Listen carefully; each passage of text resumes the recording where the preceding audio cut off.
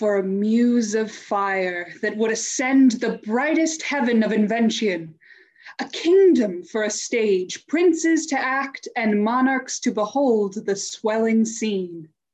Then should the warlike Harry, like himself, assume the port of Mars, and at his heels, leashed in like hounds, should famine, sword, and fire crouch for employment.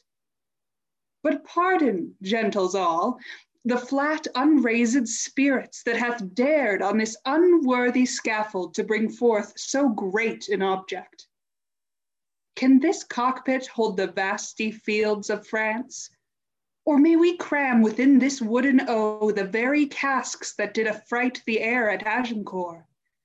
Oh, pardon, since a crooked figure may attest in little place 1,000,000, and let us ciphers to this great accompt on your imaginary forces work.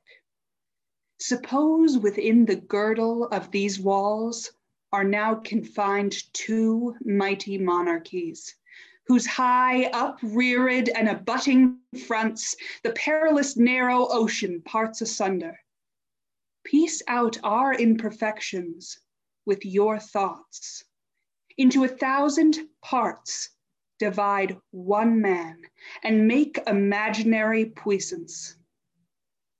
Think, when we talk of horses, that you see them, printing their proud hooves of the receiving earth, for 'tis your thoughts that now must deck our kings, carry them here and there, jumping o'er times, turning the accomplishment of many years into an hourglass.